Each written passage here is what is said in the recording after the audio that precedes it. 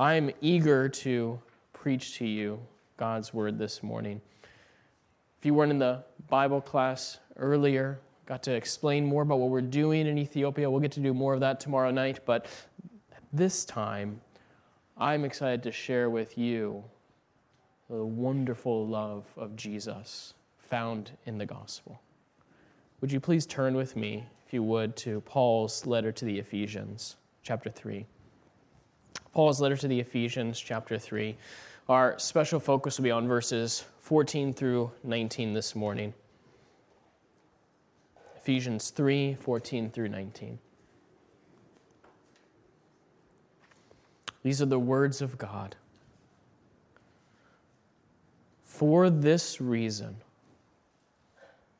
I bow my knees before the Father, from whom the whole family in heaven and on earth is named, that according to the riches of his glory, he may grant you to be strengthened with power through his Spirit in your inner being, so that Christ may dwell in your hearts through faith.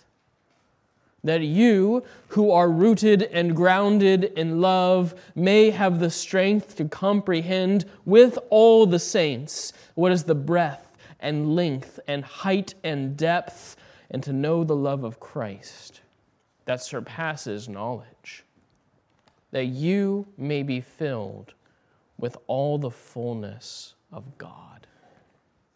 Let's pray.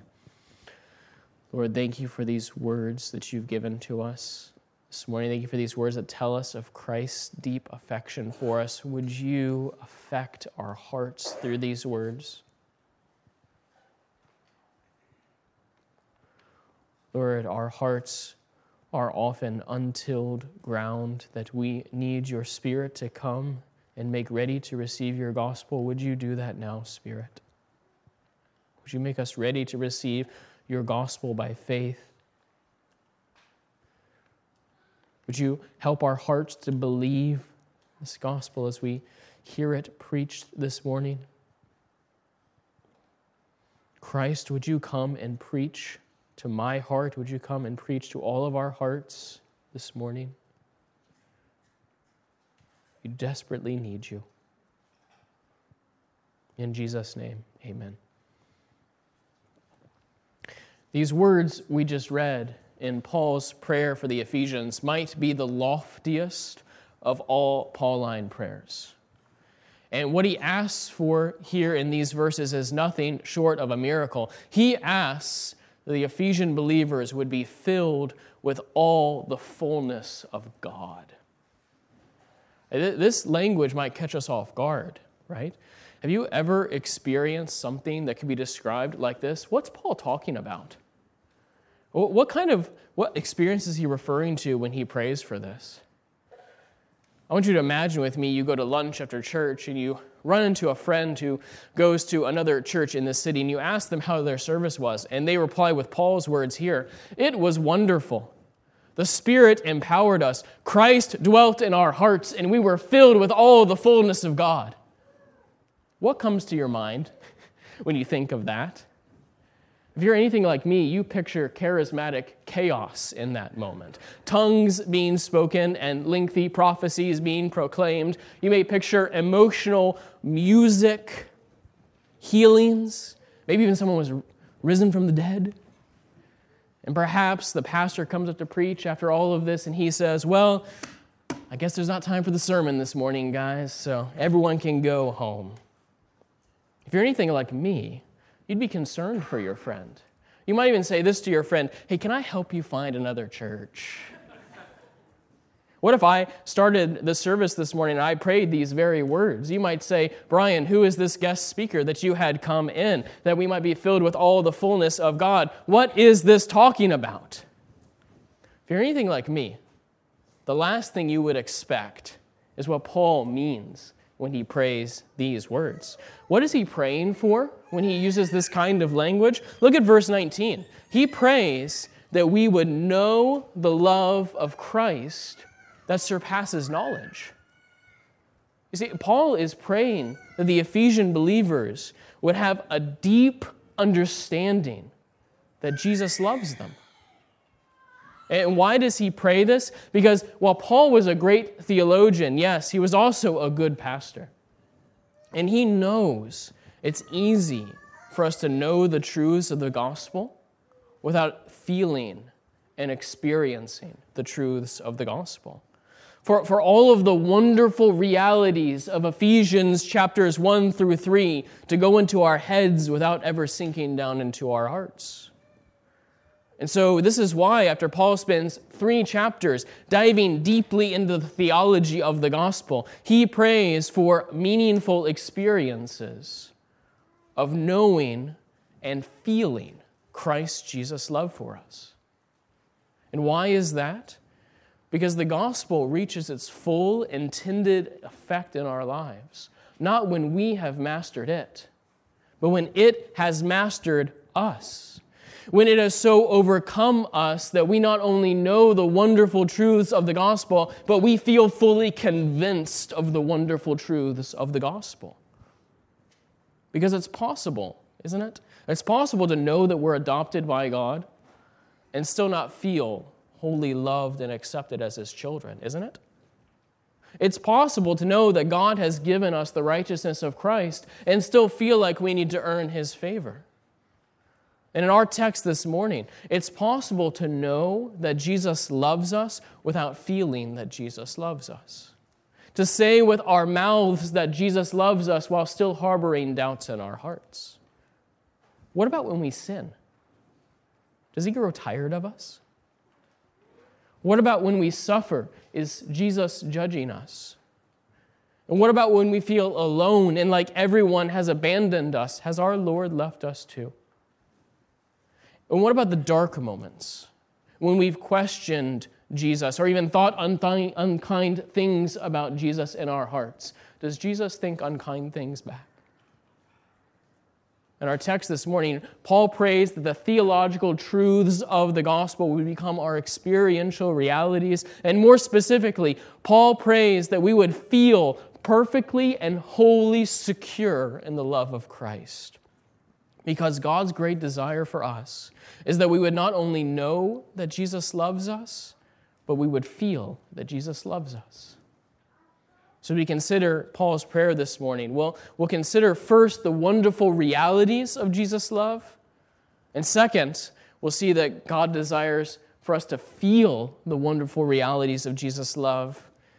And then we'll end the sermon by looking at practical ways we can pursue experiencing Jesus' love in even deeper ways. So first, the wonderful realities of Jesus' love, the wonderful reality of Jesus' love. While Paul does pray here for experiences of feeling that Jesus loves us in this text, we must first be careful to consider the objective reality of Jesus' love, because whether we feel it or not, Jesus loves every member of His church wholly and completely. In verse 17, Paul uses 2 word pictures to describe us as secure in Jesus' love. Do you see them? First, he says that we are rooted in Jesus' love.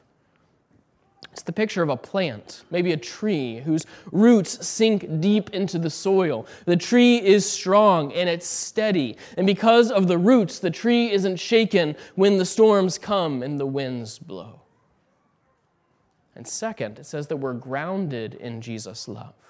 That the picture changes here from a plant to a building whose foundation is the love of Jesus. So like the roots of a tree, the foundation of a building keeps it standing when the floods come and the dirt beneath it becomes unstable.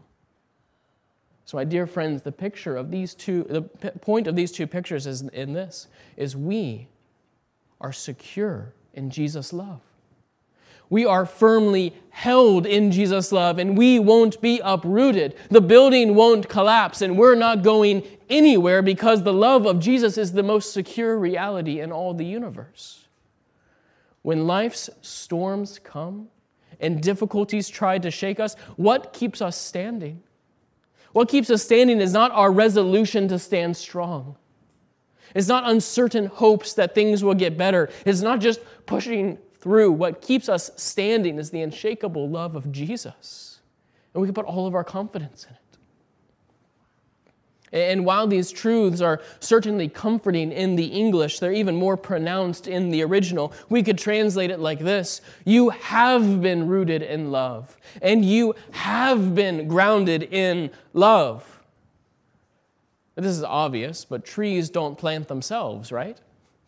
Buildings don't lay their own foundation. And the same is true of us. We were rooted and grounded in the love of Christ by another. We didn't plant ourselves in Jesus' love. No, we were taken and we were planted in His love by sovereign love. And before we ever knew Jesus, He knew us. And before we ever chose Jesus, He chose us. And before we ever loved Jesus, He loved us. And if Jesus loved us first, then there's no more secure place than His love. Because none of it depends on us. It all rests on Him. This means that He loves us not for who we once were or things we once did. He loves us not for who we are now or ways we're presently growing in holiness. And He loves us not for something we will do in the future that He's looking to. That's not the source of His love. The source of Jesus' love is Himself. He loves us because He loves us. This means that Jesus isn't disappointed in us.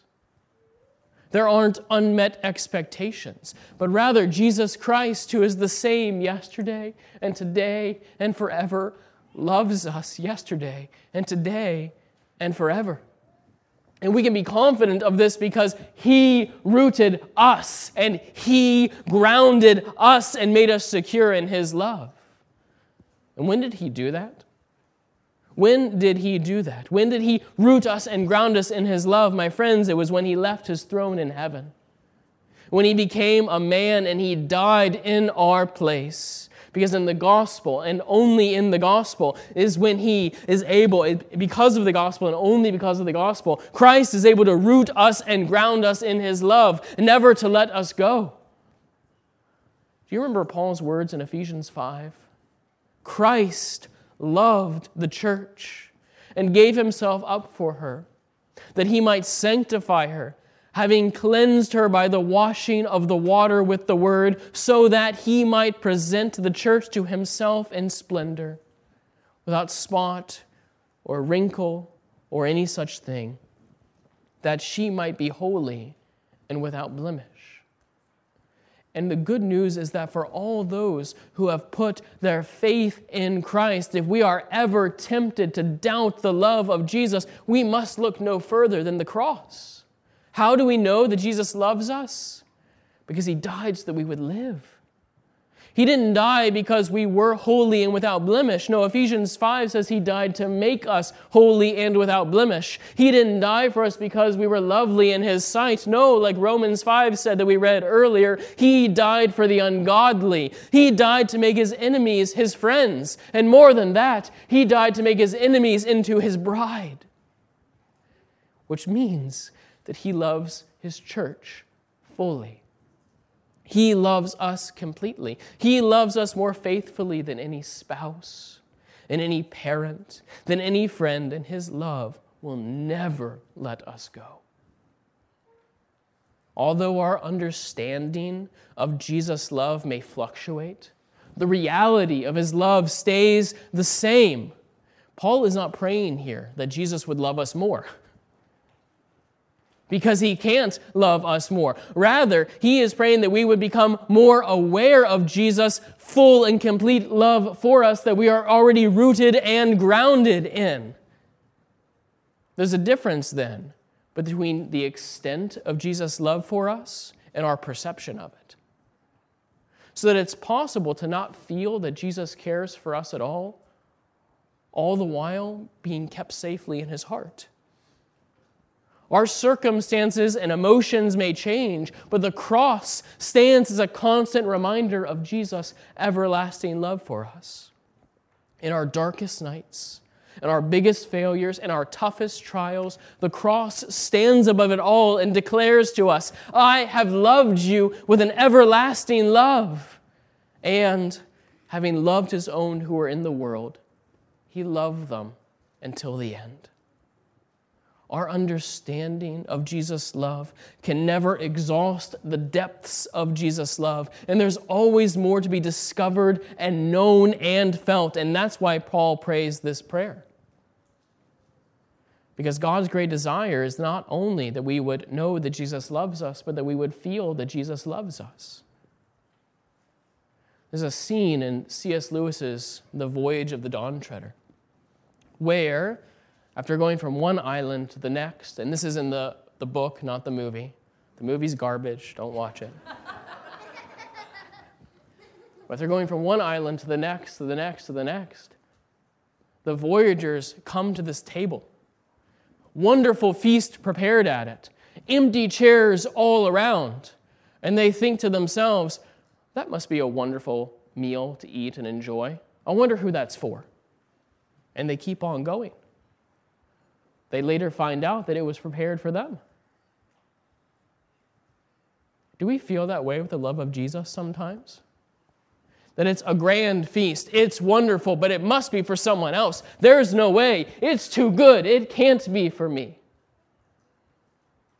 My friends, it's important before we talk about experiencing and feeling the love of Jesus, that we're fully convinced that his love is already for us. The table and the feast is spread and the chairs are open and there is no entry fee because it's all by free grace. We must just sit down at the table and enjoy the feast.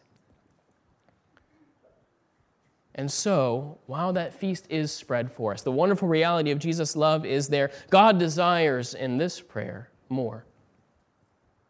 We see that God desires that we would feel and experience the wonderful realities of Jesus' love. Would you look back with me at verse 19? He prays that we would know the love of Christ that surpasses knowledge. That we would know what surpasses knowledge? Those are odd words, aren't they? Paul is praying here that we would know what can't be known. The love of Jesus that's so grand that it's beyond all human knowledge, that we could never wrap our minds around it, that we could spend every moment of our lives meditating on it, and we still won't have even scratched the surface. And that means that whatever knowledge we presently have of Jesus' love, there's still wonderful depths to explore.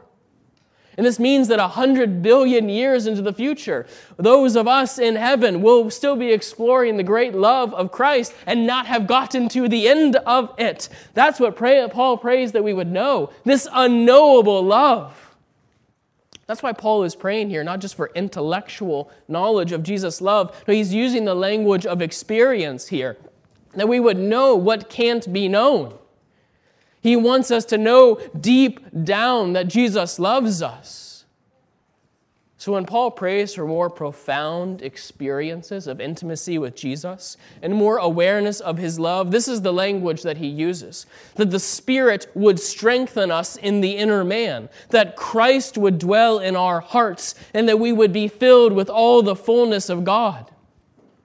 We might hear language like this and think, aren't we already united to Christ, though? Doesn't God already dwell in us? We're his new creation temple is what Paul just finished arguing for. And hasn't the Spirit already empowered us? Didn't all of these things happen in our conversion? Well, you'd be right.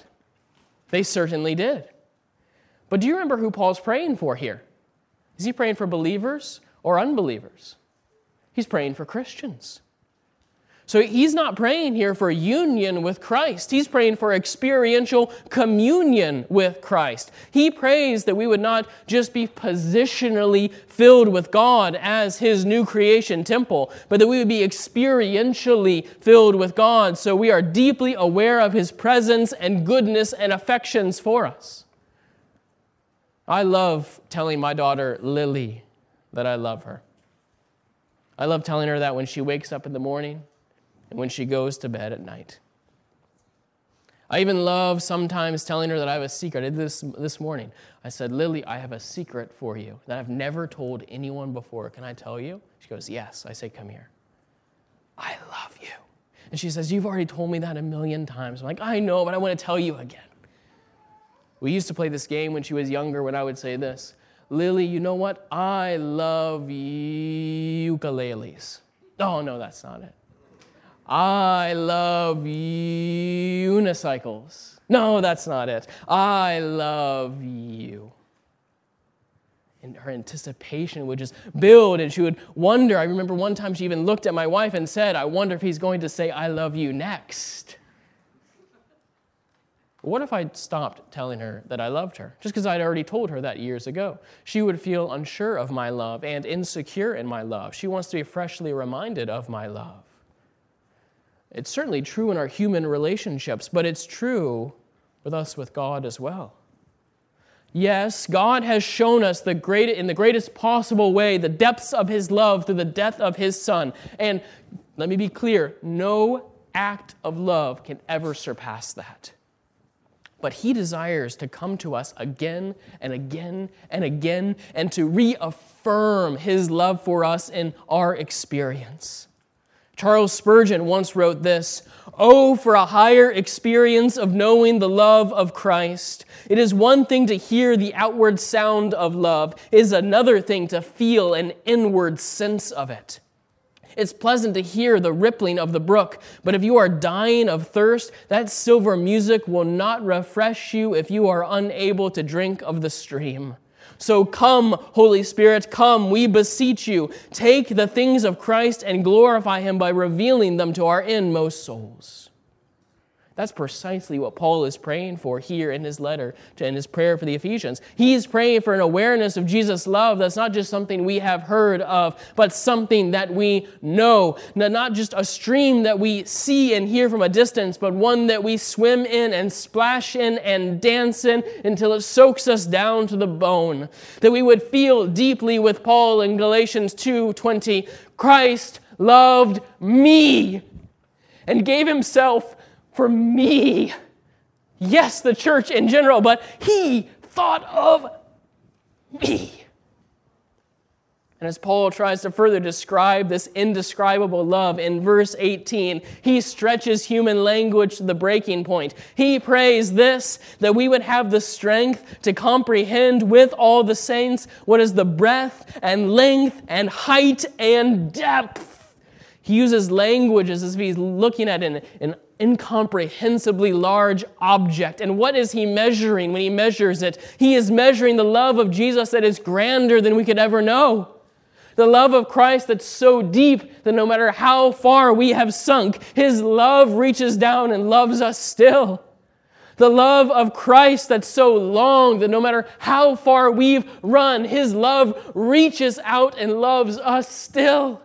And the love of Christ that's so high and so wide that its patience can never be exhausted or extinguished. He prays that we be wholly convinced of this love so that we can sing with deep assurance, "Oh, the deep, deep love of Jesus, vast, unmeasured, and boundless, free, rolling as a mighty ocean in its fullness over me."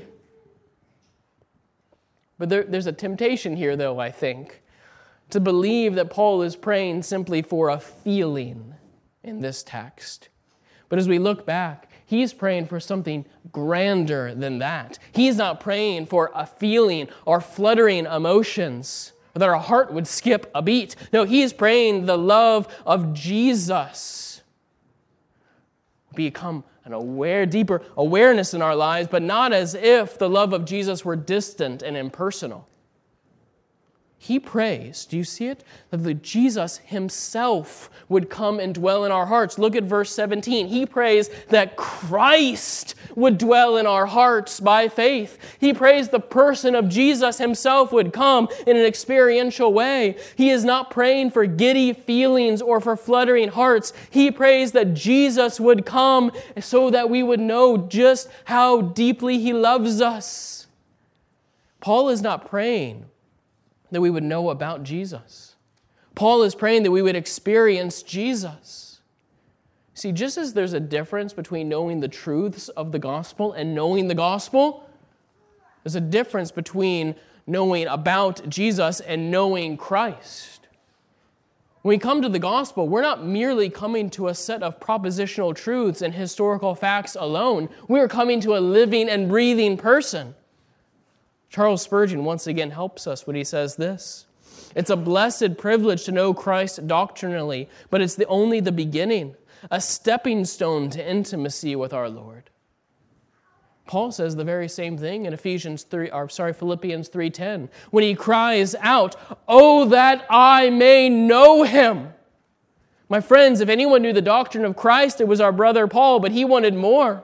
He wanted Christ not just in his mind, he wanted Christ in his affections. He wanted Jesus in his heart. He wanted not to just know of Jesus Christ, but to know Christ himself, to feel the very heartbeat of Christ in the depths of his soul. And oh, that we might experience the same, that we might know Christ, that we might be so caught up in the splendid reality of his goodness that all other loves and joys seem so small in comparison. And oh, that we might be so aware that he has taken the great burden of our sin and nailed it to the cross that all other burdens seem to lose their weight. And oh, that we might be so enraptured with the glories of his excellent beauty that sin seems small and worthless and ugly in comparison. And oh, that we would feel so deeply that he will never leave us or forsake us, that we can withstand the wind of rejection and slander from others because we have Christ. And oh, that we might know him in his deep, unending, never-failing, ever-faithful love for his bride. Oh, that we might know Christ. This prayer inspires us, doesn't it? It arouses our affections for Christ. We desire this intimacy with our Lord, do we not? But how does it happen? How does this happen? To our joy, our text answers that question. Because God doesn't want to leave us directionless when it comes to pursuing nearness to him. He's given us means of pursuing him. And our text answers this question first by giving us an overarching principle and giving us 3 means of pursuing nearness to our Lord. First, the overarching principle. Do you see what Paul prays for in verse 16? He prays that we would be strengthened with power by the Spirit. When you think of being strengthened by the Spirit with power, what comes to mind? For me, it's certainly not the Spirit strengthening me so I would know Jesus' love more. But that's what Paul prays for here. And knowing how deeply Jesus loves us is not a natural thing. It's a supernatural thing. It's a ministry of the Holy Spirit. We cannot know even for 1 second how deeply Jesus loves us unless the Spirit would give us strength to understand that Jesus loves us. But what means does the Spirit use to make us more aware of Jesus' love? That's the overarching principle. Let me then give us 3 means the Spirit uses. First, we pursue deeper experiences of Jesus' love by meditating on the gospel, by thinking about the gospel. Do you see how Paul starts his prayer here in verse 14? He says this, "For this reason." What's the reason?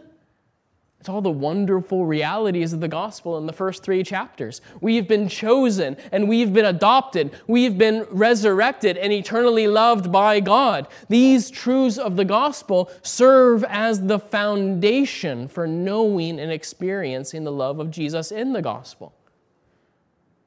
Because to know how much Jesus has loved us in the gospel, first we must know the gospel. If we desire to feel God's love for us, we must first understand how he has loved us. If you want to start studying the depths of the gospel so that you would feel this deep love of Jesus, let me suggest you just start with reading Ephesians 1 through 3. Read it slowly. Write down different ways Paul explores the glories of our salvation, and then meditate on them later. And come in faith, asking God to meet you and turn over the ways that Jesus has loved you through the gospel in your mind time and time again. It might look something like this.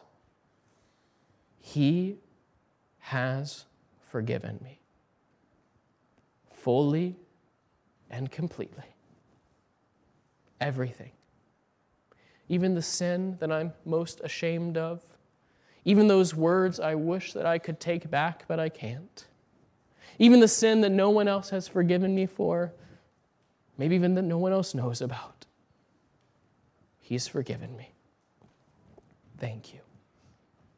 And do that again with the kindness of Christ, and do it again with the patience of Christ, and do it again with the joy that Christ finds in you as His bride. And in this, we're pursuing nearness to God the same way that He pursued nearness to us, through the gospel. Second, we pursue more profound experiences of Jesus' love through prayer. Through prayer. That's exactly what Paul is doing here in these verses, isn't it? He prays. And as we meditate on the gospel, we pray that the Spirit would come and empower us to know the deep love of Christ in the gospel as we meditate on it. Do we pray like this? Have you ever prayed like this? Maybe one of the reasons we feel so distant from God often is because we don't pray big enough prayers. Do we pray these kinds of prayers for our spouses, for our children, for the members of our church? And what would happen if we did? And yes, we should pray for daily provision for our needs. We should pray for victory over sin. But when was the last time that we fell down on our knees like Paul and prayed words like this? When was the last time we prayed that Christ would fill us and we'd be so aware of His love? When was the last time that we prayed like Isaiah in Isaiah 64:1? Oh, that you would rend the heavens and come down, that the mountains might quake in your presence. And what would God do if we regularly prayed like this? For ourselves, for others, that the Spirit would come and cause us to know the love of Christ. And lastly, we pursue more profound experiences of Jesus' love through community. Through community. That might catch you off guard, but look back with me at verse 18. Do you see what Paul prays? He prays that we would have the strength to comprehend with all the saints. With all the saints. What's the breadth and length and height and depth? Paul prays that we together would know and understand the deep love of Jesus, not separately, but corporately. And within the context of Ephesians, it especially happens as we pursue nearness to Christ with believers who are different than us. Perhaps you, in the pursuit of experiencing the nearness of Jesus, perhaps the next step just looks like having lunch with another member of this church. We pursue Christ when we fellowship with our friends. When we talk about the ways that Jesus has loved us. We do it with our spouses and our children in family worship and late night conversations. In all of this, we're seeking to know God and experience God together. What Paul is praying here for is nothing short of a miracle. Nothing short of a miracle. And while we can say that Jesus equally loves all Christians, non-negotiable, He equally loves all Christians, we do know from experience that not all Christians feel equally loved by Jesus. I'm very aware there are people here that you've desired what I'm describing here for years, and you haven't experienced it. And maybe you're going through a lengthy spiritual winter. May I encourage you that this gift of the church, community, is especially for you. Let me encourage you that if you feel too weak to pray and too weak to meditate on the gospel, this church, would love to pray for you and love you in that. And the church is a safe place to share that you often feel numb to the things of God and you need help. And no one will judge you. In fact, I think the people you share it with will understand far more than you realize. And there's no shame, because the church is not a place for fixed people. The church is a place for broken people who don't have it all together. And the good news is this, the glorious news is this, that even when we feel so distant from God, Christ Himself hung upon a cross and said these words, my God, why have you forsaken me? In His death in our place, Jesus certainly took our sin. He certainly took God's wrath, but He also took God's abandonment as well, so that for all of those who trust in Christ, we will never be totally and fully abandoned. And while we all desire deeper intimacy with Christ our Lord, who, though we have not seen him, we love him, our great hope is not in a present experience. Our great hope is not in a present experience of knowing the love of Christ. No, our great hope is in a future experience. A future experience that every Christian will have of seeing Jesus face to face. Because one day, the cry from Revelation 21 will be heard. For all of those in Christ, behold, the dwelling place of God is with men. He will dwell with them. They will be his people, and God himself will be with them as their God, and they will see his face. Let's pray. Dear God, thank you that you have loved us in Christ and in this gospel. Would you cause the wonderful realities of your love to seek down deeply into our hearts, that we might know and feel your pleasure, your goodness, and your love. And may you constantly, by your Spirit, direct us back to that cross where you declared your eternal and everlasting love toward us. In Jesus' name, amen.